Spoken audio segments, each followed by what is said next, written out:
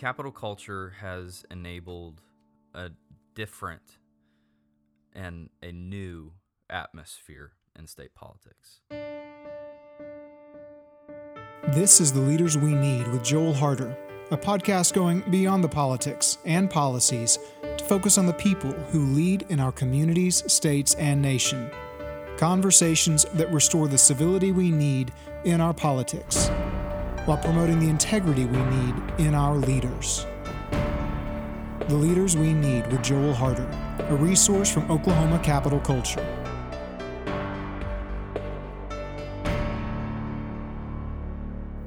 Welcome to a special Election Day bonus episode of The Leaders We Need. I am your host, Joel Harder.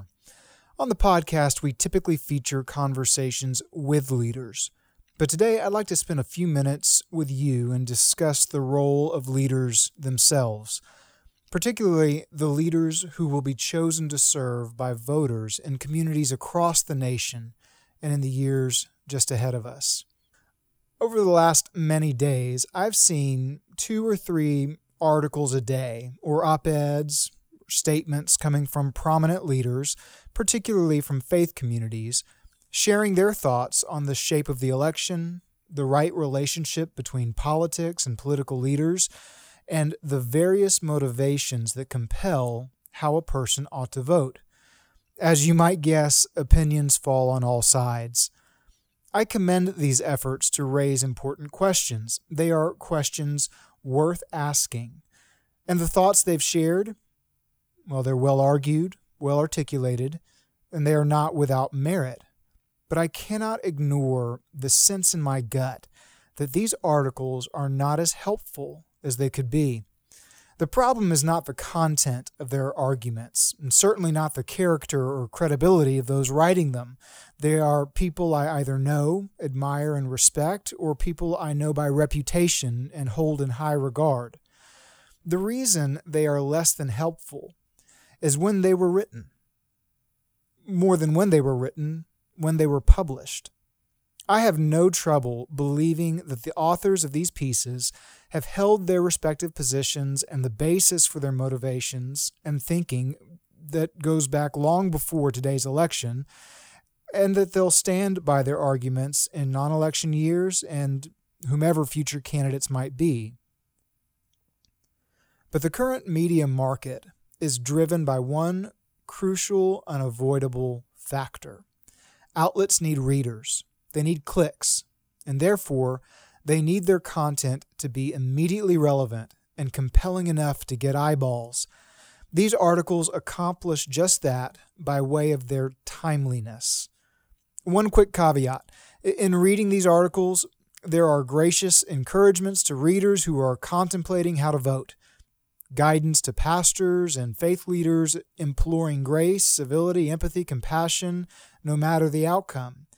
So they can be helpful for those purposes, but not as much to advance a real conversation that will have a lasting impact and create solutions that bridge divides in our society. Important conversations, complex problems require at least 3 important things. First, the ability to focus on the problem. Second, the availability of diverse perspectives.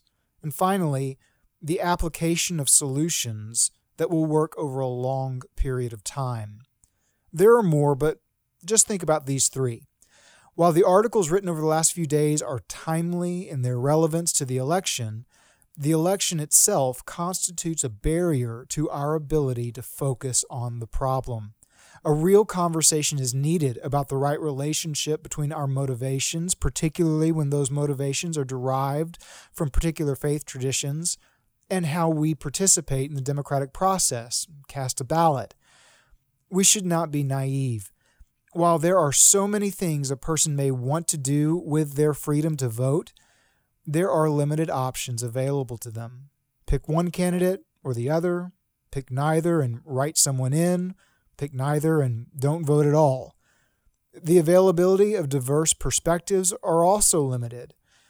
Earlier today, when I went to vote, there were 5 or 6 options for one office on my ballot. For the other 8 or 10 offices, there were only 2.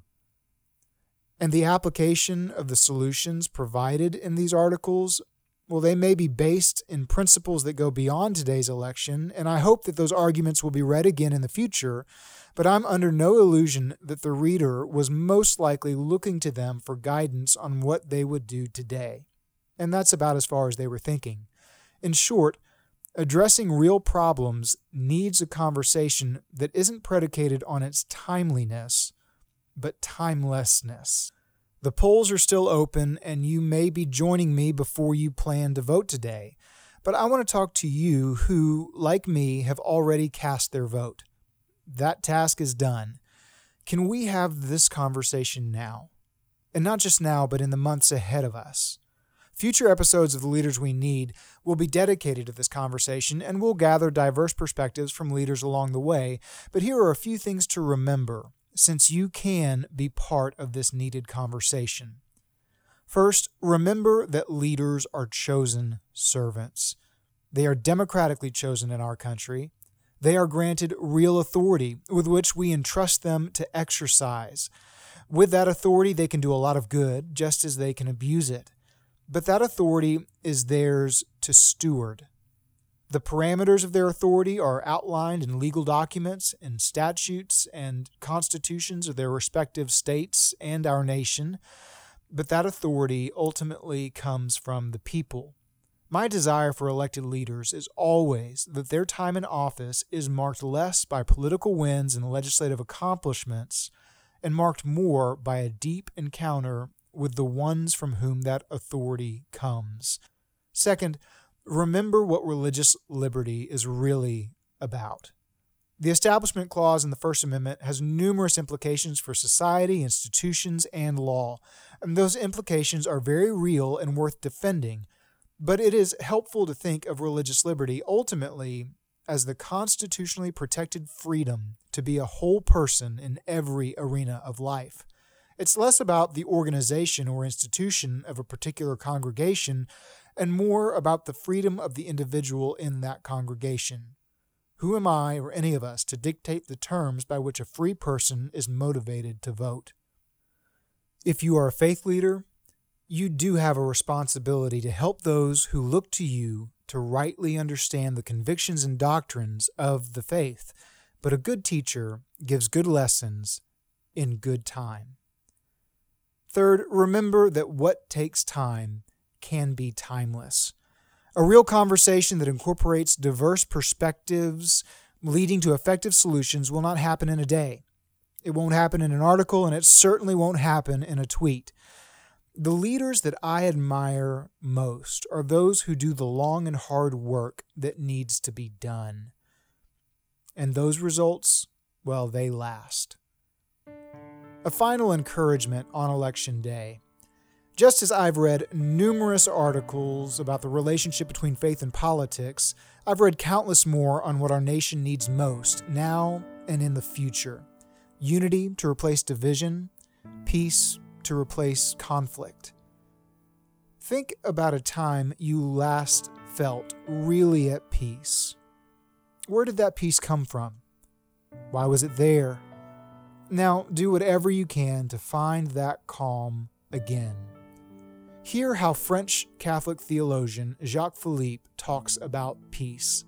He likens peace to a lake that is in your heart, and the sun is shining above that lake. He says, if the surface of that lake, the water there is agitated, undulating, well, then the sun cannot be reflected clearly in it. But the calmer the surface of that lake becomes, the more brightly and clearly the sun is reflected in it. Philosophy, politics, economics, these things can give a measure of peace. Lasting peace comes from within you, and you have the opportunity to reflect that peace into the conflict around you. It's simply a question of whether or not you will.